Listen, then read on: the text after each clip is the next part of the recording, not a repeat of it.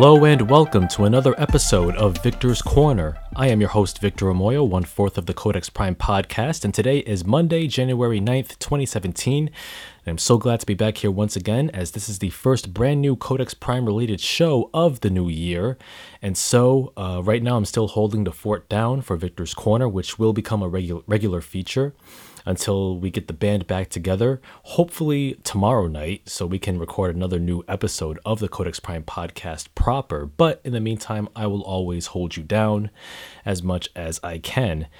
Now, for today's episode, I'm going to talk about my 5 favorite games of 2016. Now, 2016 has been a great year for video games, as many high-profile releases that have been in development for some time have lived up to the hype. For example, Final Fantasy 15, which is not one of my top 5 games. Now, hold on, before you take those pitchforks up, please let me explain. I did buy Final Fantasy 15 on the first week of its release, but as of now, I'm only still 6 hours into the game. And as anybody who has played a Final Fantasy game or any major epic grand scale RPG knows, 6 hours is not nearly enough time to provide a comprehensive first impressions or a comprehensive review of the game proper. So I can't put in a game that I've only invested 6 hours in on my top 5 list. That being said, when we do get the band back together for another episode of the Codex Prime podcast, Aris will be more than happy to provide a detailed and comprehensive review of the game, as he is, as of now, over 30 hours into the game. So he'll definitely provide some ample analysis of Final Fantasy 15, which, I'll give you my first impressions, does live up to the hype so far. I absolutely love the combat system. It does remind me a bit of Kingdom Hearts and, some elements of Final Fantasy 12, kind of like a nice blend between those two action RPGs. Of course, the game looks absolutely stunning. And for a game that's been in development for the past 10 years, it definitely lives up to all the anticipation and hype so far. I do hope that the game will become, even more interesting as the narrative progresses. And I do, and I'm still trying to, get used to the ascension grid and the ability points gathering, specifically which skills I should allocate ascension points or ability points to. I'm still trying to wrap my head around that leveling system, but as of now, I'm still having lots of fun with it so far. There are a couple other games that are captivating my interest at the moment, but I am playing Final 15 intermittently, but I will devote more focus and attention to it in the near future. So with that out of the way, there's also one honorable mention that I want to give to another game of 2016, and that's Dark Souls 3. Now, Dark Souls 3 is a game that, from what I understand, has taken some elements from Bloodborne in the sense that, unlike the previous Souls games, the one game that I did play in the Souls series was Demon Souls for the PS3. And compared to that game, I'd say that Dark Souls 3 is much faster this time around. And while Dark Souls 3 places a bigger emphasis on defense, whereas Bloodborne places a bigger emphasis on offense, where dodging and full frontal attacks are the order of the day, Dark Souls 3 is a little more deliberate in its gameplay. I've had a lot of fun with it, and the storyline for me is pretty obscure, as is the standard operating procedure for From Software's games. But nevertheless, I really love the dark, ashen, ember covered world of Part 3. The soundtrack is fantastic, and the dreadful atmosphere is what really draws me into that game. I do hope that I will eventually revisit Dark Souls 3. I kind of fell off due to some other games on this list, but eventually I do hope to get back into Dark Souls 3 and finish it, because I did make a pretty good amount of progress in the game as of now. So I'll definitely get back on that horse. And I would love to see a sequel to Bloodborne as well. I mean, is it too much to ask for a Bloodborne Part 2? And also, I would love to see Bloodborne, no longer be an exclusive to the PS4. I think Xbox One owners and PC owners as well should definitely get in as well and see what Bloodborne is all about. But that's a 2015 game, but nevertheless, still an awesome From Software title. And with all of that said, let's get into my top 5 favorite video games of 2016, beginning with number 5 on my list, which is not exactly a brand new title per se, but with the small but significant improvements to it, it might as well be a brand new game on this list, and that game is Odin Sphere Leaf Thrasier. Now, the story of Odin Sphere Leaf Thrasier, it's a game that takes place in the fantasy land of Arion, where a handful of nations are waging war against each other for control of a powerful weapon called the Crystallization Cauldron.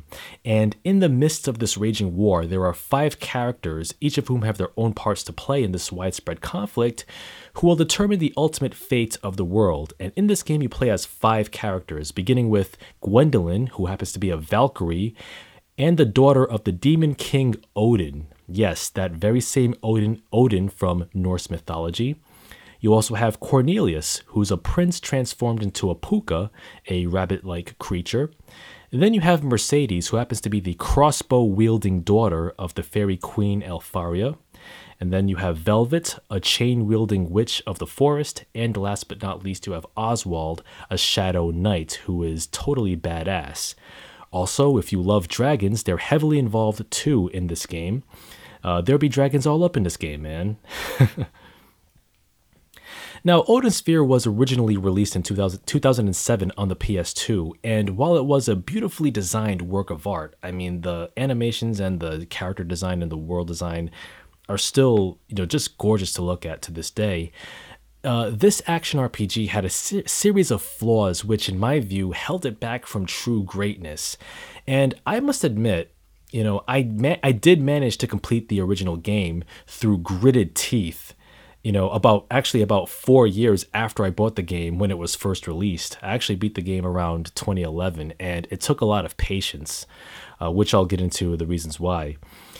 Now, with the release of the refined Odin Sphere Leaf Thrasier, which is available for the PS4, PS3, and the Vita, we now have the definitive version of the game, which brings about several small but significant improvements that makes this game the best version of an already well-respected game.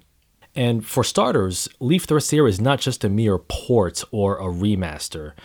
The developers, Vanillaware, they actually took the time to produce a full-on remake of the entire game, starting with brand new animations of its already beautiful artwork, from its characters to expansions of the playable environments, which include new areas and hidden spaces, as well as brand new items to discover. And also, the crippling slowdown of the original PS2 game has been resolved, as the high volume of characters on screen simultaneously no longer slows the frame rate to a crawl. So now, in the PS4 version, you can have dozens of characters populate the screen at once without chugging the game to the point which it becomes a slideshow.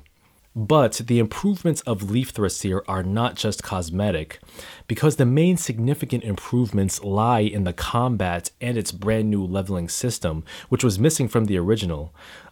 You see, in the original PS2 version, you leveled up your character in 2 ways. First, you leveled up your attack power by absorbing phosons, which is the energy yielded by defeated enemies, which powers your weapon.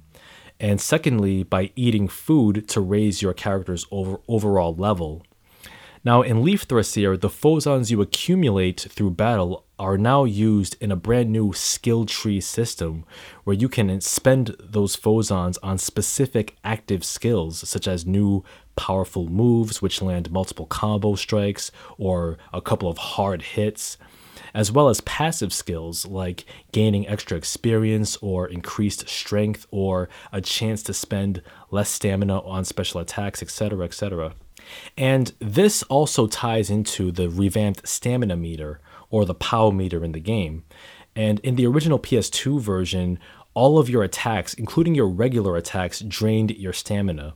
And that was what made the original version of Odin Sphere on the PS2 test the limits of my patience, and why I said that I beat the original game through gritted teeth.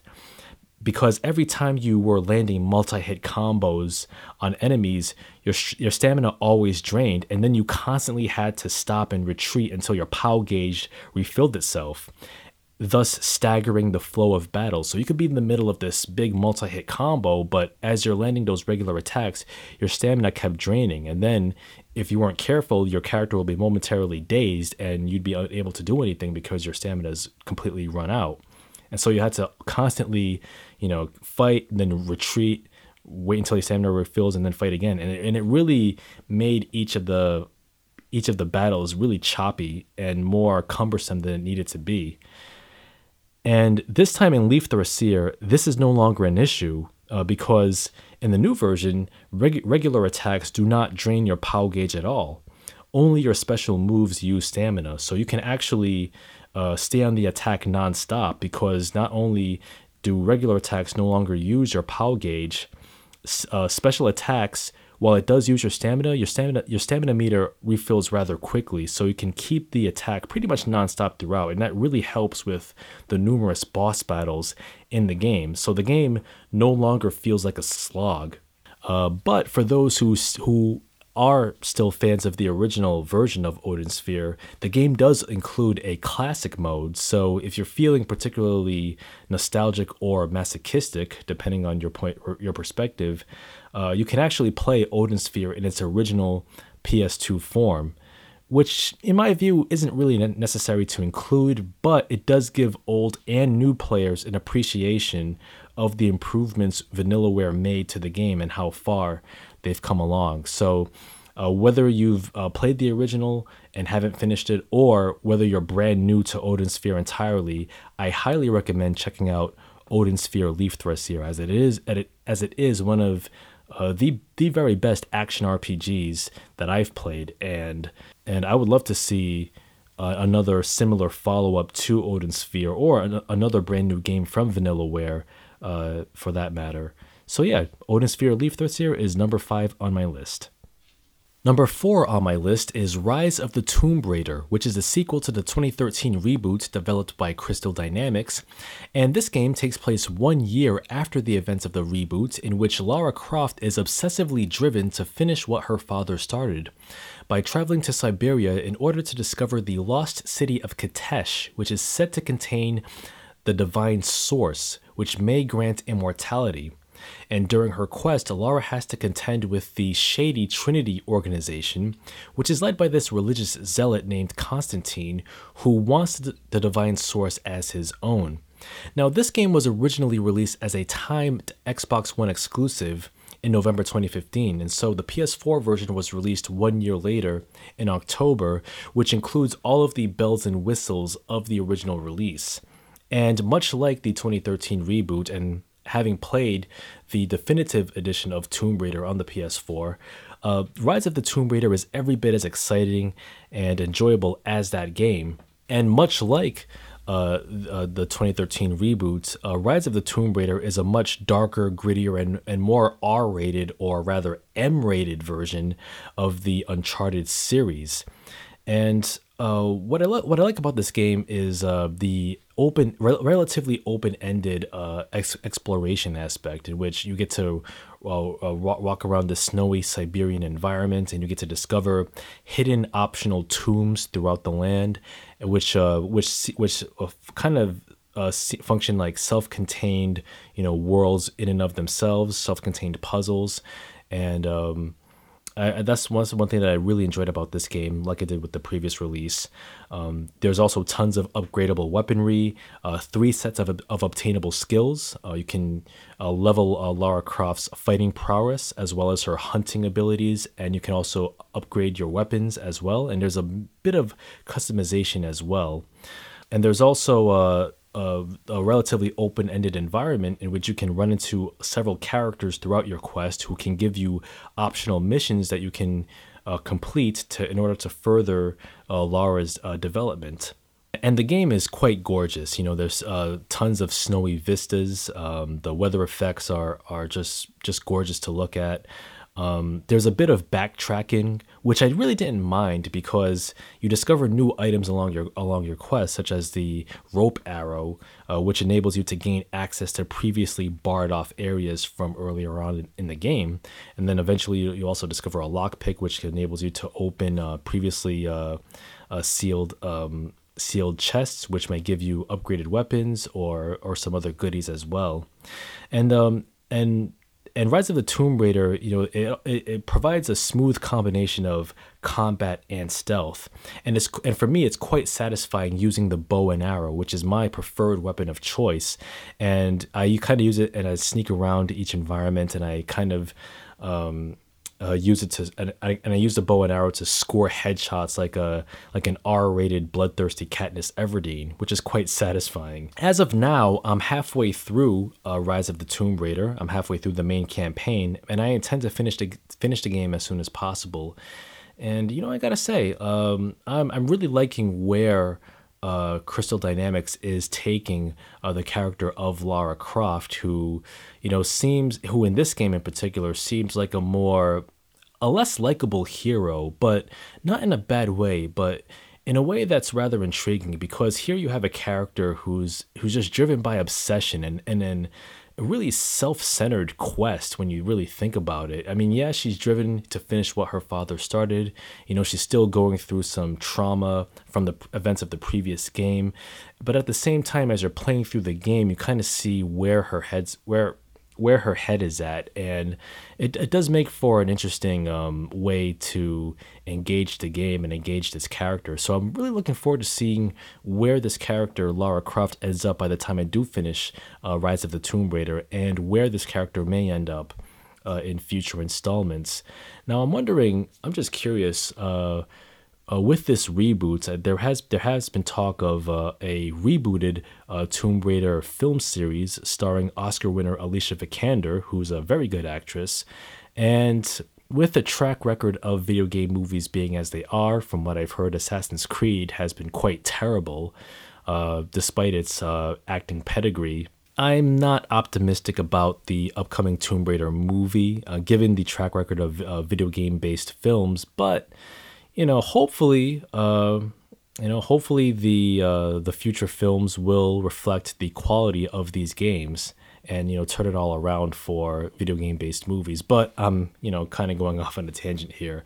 I will say that Rise of the Tomb Raider is definitely worth playing, whether or not you have played the original reboot. I don't think that the first game is required to play in order to get invested in the story of this game, as they're both self-contained narratives. But the first game is definitely worth playing, and if you do have a PS4 or an Xbox One, it's definitely worth getting your hands on the definitive edition, which has all the DLC from the original release with updated visuals as well. So Rise of the Tomb Raider, great game. I'm really enjoying it so far, and I hope to finish it soon, and perhaps give another review once I'm done with it on the main Codex Prime podcast. Number 3 on my list is Dishonored 2, which is a sequel to the 2012 game Dishonored, developed by Arcane Studios, and the story of this game takes place 15 years after the original, in which the protagonist of the first game, Corvo Attano, serves as the royal protector to Empress Emily Kaldwin, who is the daughter of the slain empress from the first game, and Corvo himself. And when Emily's throne is usurped by the scheming Duke Luca Abel and the mysterious witch Delilah Copperspoon, who claims to be the older half-sister of Emily's mom and thus the true heir of the throne, either Emily or Corvo, depending on who you choose to play as, manages to escape and must attempt to take back the crown. Now, much like the first game, Dishonored 2 is a superb stealth title, and this game is just fantastic to play. And one of the things that I really liked about it is that it gives you the choice of playing non-lethally or lethally, and whether you choose to kill your enemies or render them unconscious, that actually has an effect on the world state of the game, which is represented by either low chaos or high chaos. For example, if you do choose to play lethally, whether it's killing your enemies or cutting them up with your folding blade, the game enters a high chaos state in which will affect the ending. The ending of the game will be much more grim.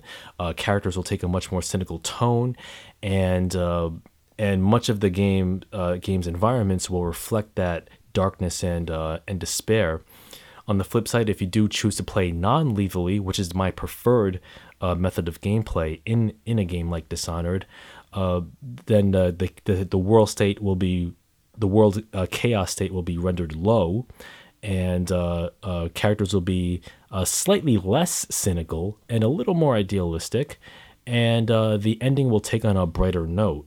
And what's cool about the Dishonored 2 is that you have the ability to utilize unique powers, whether you play as Emily Kaldwin or Corvo Attano, and these powers actually give the gameplay a certain amount of freshness to it. For example, I've played as Emily Kaldwin in the game, and some of the powers that I've used are pretty much similar to Corvo's as well. One of the powers that I upgraded immediately, which helped enormously through this game, is this power called Domino. And Domino is an ability in which you can actually telepathically link up to 4 enemies, and if you attack one of those enemies, then the other 3 enemies that are linked will also be effective. So for example, I tend to use sleeping darts in order to avoid killing enemies. So I would link up 4 enemies with Domino, shoot one of the enemies with a sleeping dart, and then all 4 of them are incapacitated immediately. And I find that in this game, it was actually easier to traverse environments with the fully upgraded powers. In fact, arguably more so than the first game. And with that, depending on how you plan the difficulty level, this might make the game perhaps a bit too easy. But in my view, I still say that the game provided a reasonable amount of challenge. I did play on the normal mode. Alternatively, if you really want to make this game as challenging as it possibly can get, and not just upping the difficulty level to its highest setting, you can also choose to play Dishonored 2 without using any supernatural powers whatsoever. In the beginning of the game, you're visited by this mysterious, morally neutral being called the Outsider, who actually granted Corvo his powers in the first game. And this time, as Emily Kaldwin, he actually gave Emily the choice of whether or not to be marked by the Outsider in order to use the powers from the Void, which is this state of limbo or the afterlife that is a sort of like a reality in the game, or you can choose to ignore the Outsider's offer to avoid not being marked by him, and then just go through the game, without any powers. And traversing the environments with the powers in the game, I can't imagine really playing Dishonored 2 without the use of powers. It would make certain obstacles or certain sections in the game that I admit that I did kind of take for granted, using the far reach power, which is kind of the same thing as Blink, where I can actually teleport from one spot to another. It made it easier for me to traverse the environments without being seen. And, without the powers, I'm pretty sure that I'd have to be much more cautious and much more deliberate in traversing each environment. And I'd have to say that each level will take much longer than I would care for. But I am curious to see how the game would play without the use of powers. Now that the game does include a new game plus, in which I do have that option. One of the other powers that I use is Mesmerize and Doppelganger, 2 powers in which you can use to distract enemies or hypnotize them, so you can go in for the kill or render them unconscious, which I thought was a nice touch.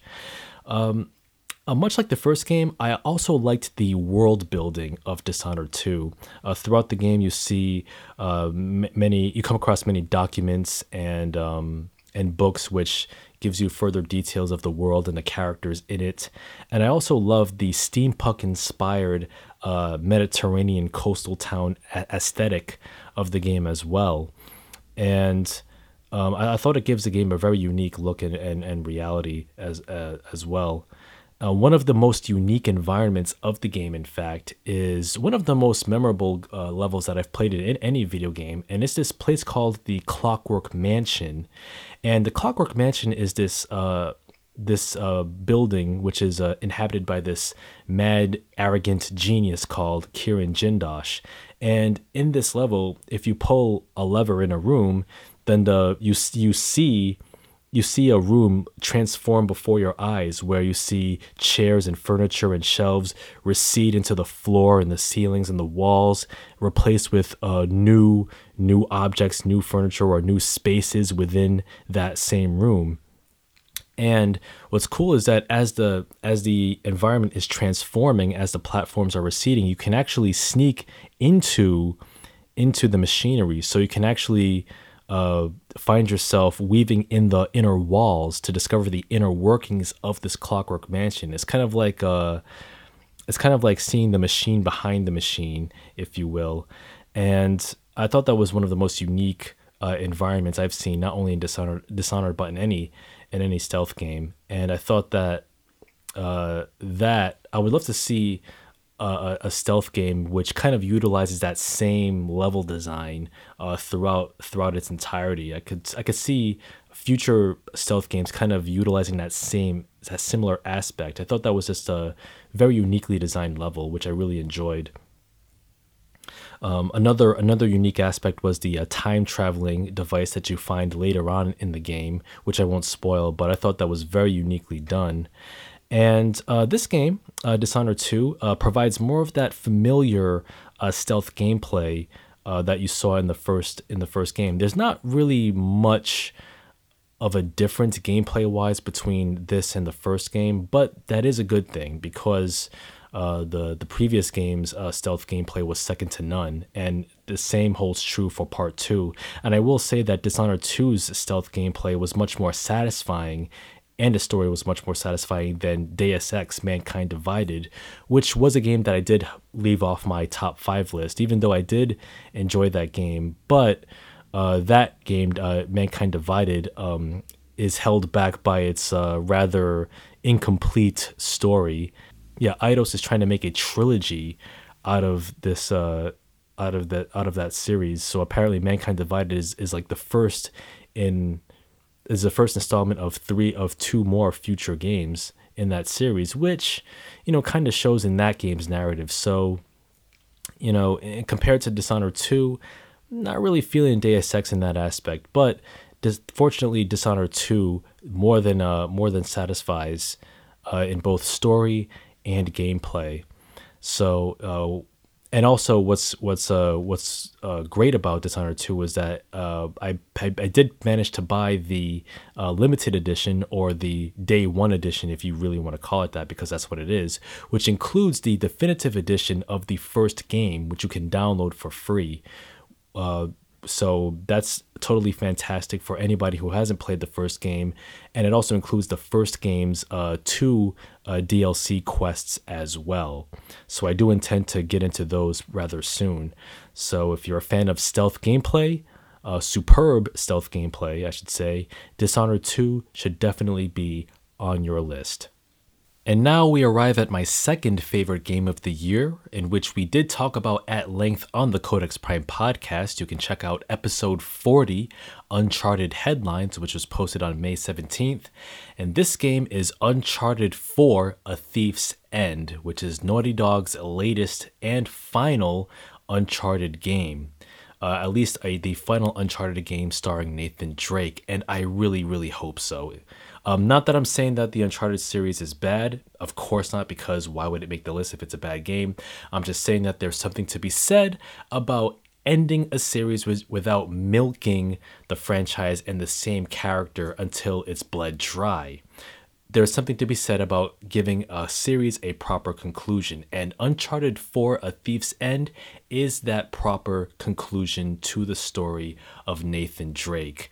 And if you want our full review, definitely check out episode 40. But I will say that this is definitely still my favorite Uncharted game in the series. My previous favorite was Part 3, which is quite a surprise to Aris and Maurice. They do prefer Uncharted 2, and for good reason. You can definitely make a case for any of these games as to why either 1, 2, 3, or 4 is your favorite.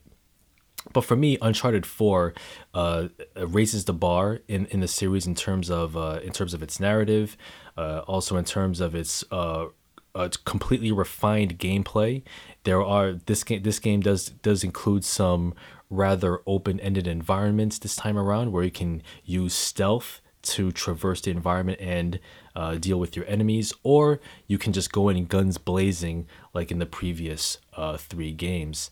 And man, I have to say that the story of Nathan Drake and his brother Sam, and of course Victor goddamn Sullivan and Elena Fisher, these are just wonderful characters. And man, I absolutely am looking forward to the upcoming side story of Uncharted, starring Chloe Frazer and Nadine Ross, who happens to be the antagonist of Part 4. And also, arguably, Uncharted 4 is in my opinion still the most gorgeous looking game on the PS4. I mean, all the previous Uncharted games definitely pushed the envelope on the PS3 hardware, so Uncharted 4 definitely raises the bar on the PS4. And if you haven't played the previous 3 games and still want to get into Uncharted 4, by all means you certainly can, because they're all self-contained stories. But I absolutely recommend checking out not only this game but also the Nathan Drake collection, which collects the first 3 games in 1080p high definition, 60 frames per second on the PS4. Well worth your time. I can't wait to jump into Uncharted 4 again for a proper second playthrough.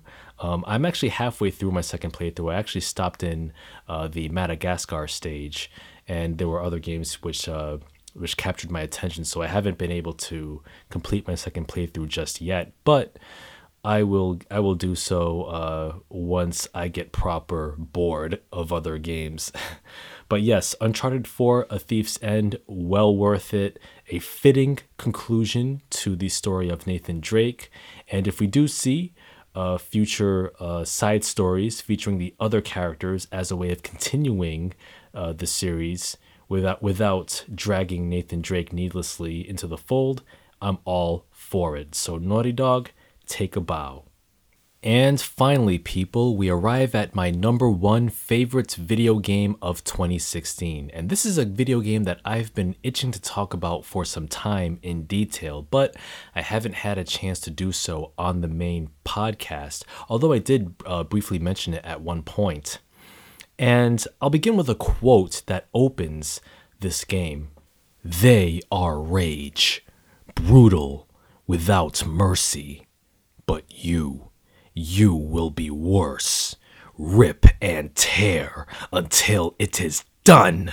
Yes, I am talking about id Software's sequel/reboot first-person shooter, Doom, which is a package filled with chaos and aggression and visceral thrills, and it is the most fun that I have had in a video game all of last year. This game is so goddamn glorious that woo! I'm just getting hype talking about it. But man, this game, Doom, is a first-person shooter in which you use an assortment of firearms, your fists, and a one-hit kill chainsaw to rip and tear through the forces of hell.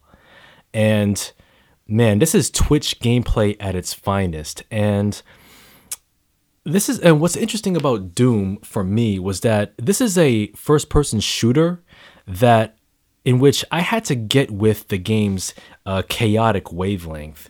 You see, this game reminds me of how spoiled we all are as gamers. When you play modern day first person shooters and third person shooters for that matter, where you're accustomed to regenerating health and hiding behind corners or hiding behind cover and popping out and shooting enemies, or you're used to rather predictable AI, so you can just tear through enemies and levels without a care in the world.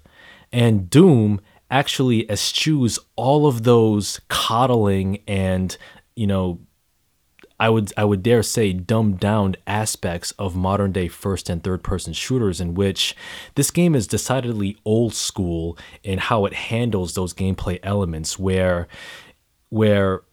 I had to get with this game's wavelength, because when I first played this game, I actually approached the gameplay with the same habits that I acquired from modern day first and third person shooters, and as a result, I always got my ass handed to me in rather quick fashion the first couple times I picked up the game.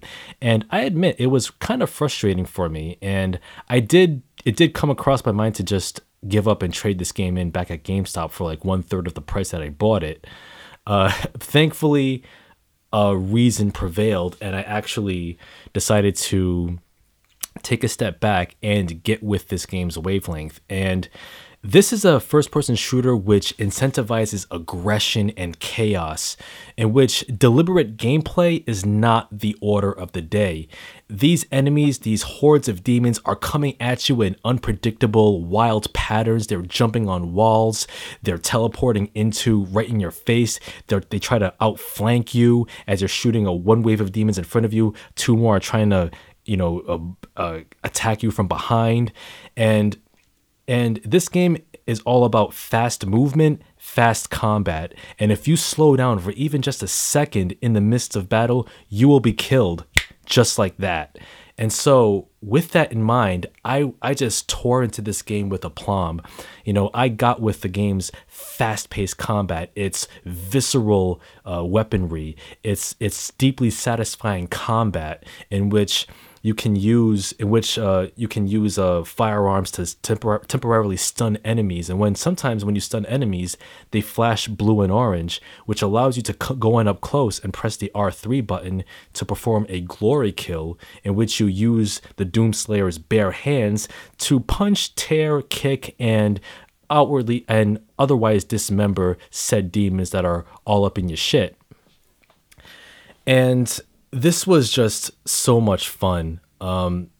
As a game, it was just so gloriously chaotic, and it was some of the most thrilling gameplay I've played in any game all year. And with all of that said, I mean, you would think that yes, Doom is just all about fast-paced, aggressive combat. There is a bit more beneath the surface than you would otherwise think. The storyline of the game, which is arguably disposable, sees the Doomslayer, who is affectionately known as the Doom Guy by gamers since the first Doom came out in 1993, and you awake at this Mars installation, this base, run by the Union Aerospace Corporation, which is attempting to use energy from hell itself as an infinite energy source to power Earth. And naturally, as this corporation is trying to tap into hell's powers, they rip a portal into our dimension, and demons start pouring in, and they run roughshod. And as the Doomslayer, you are tasked with destroying the forces of hell and saving the day. Now, what's interesting about the storyline of this game is that, like I said, it is arguably disposable, and the game kind of winks and nods to that fact. For example, in the beginning, once the Doomslayer wakes up and he gets his armor on, he comes across this control panel, and he hears from one of the main figures of the game, Dr. Samuel Hayden, who happens to be the head of this Mars facility. And he's trying to persuade you, the player, or the Doomslayer, to work alongside him in order to preserve this hellish argent energy. while combating the forces of hell, and while he's in the middle of his spiel, the Doomslayer takes this monitor in which Dr. Hayden is communicating from, and he tosses it aside, just aggressively just shoves it aside, and he just plows along forward. And that's kind of like the game's way of kind of throwing the middle finger at its own storyline, saying that, you don't really need to know about the story. I mean, there are demons, you have guns, shoot them, and that's all you need to know. But don't think of Doom as having a useless storyline or a useless, thin, threadbare narrative in order to justify its existence.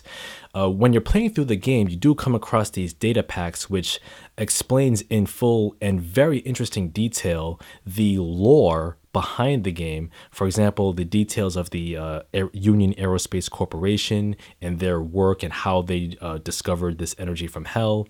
You also find information about the very demons that you're facing, and also hell itself.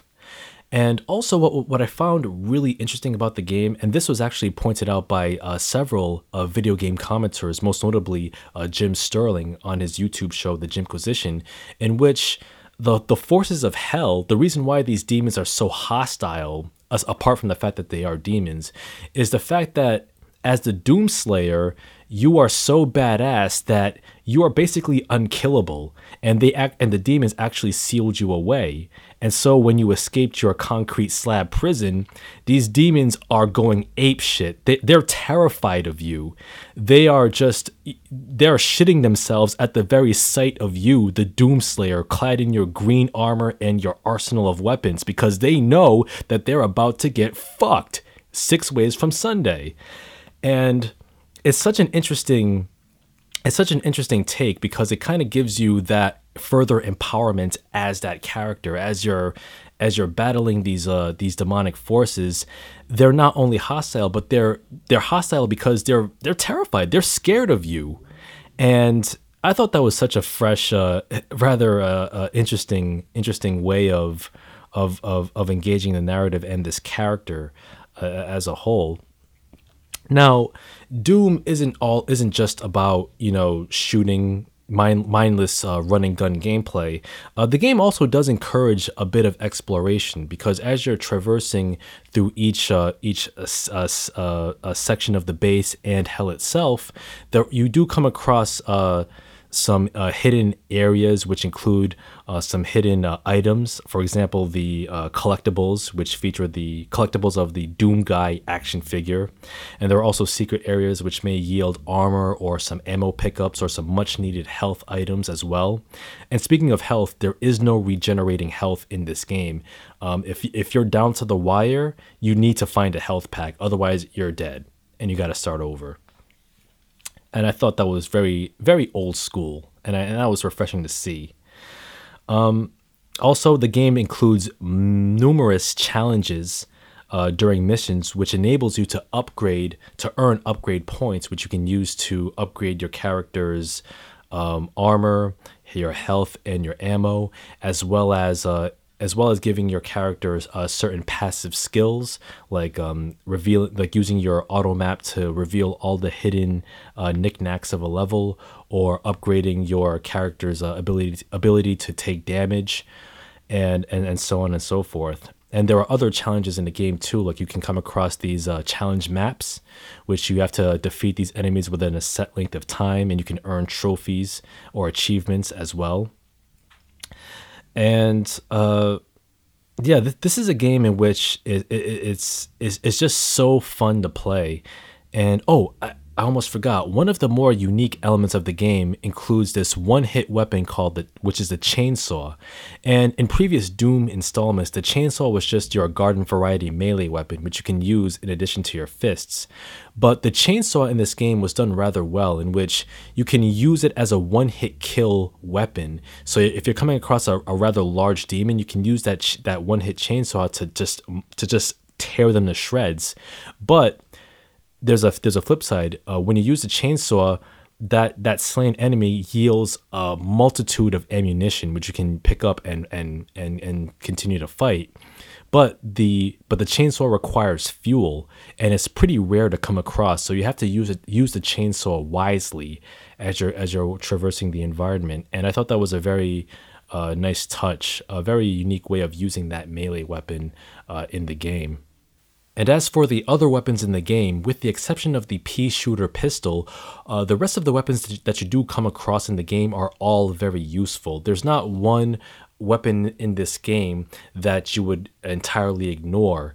You know how you play other shooters, you do come across at least 2 or 3 main weapons that you use throughout the game, and those are your 3 go-to weapons.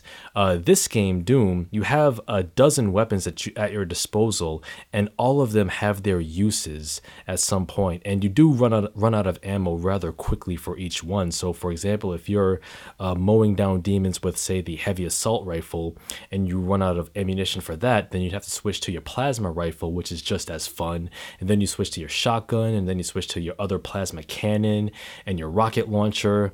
Like each of the weapons in the game are very useful, and it depends on which type of enemy that you come across. So for example, some of the bigger demons that you encounter might require the use of heavier weaponry like the rocket launcher or the plasma cannon as well. The only weapon that doesn't have any real use for it, I mean, unless you want to challenge yourself, is the pistol.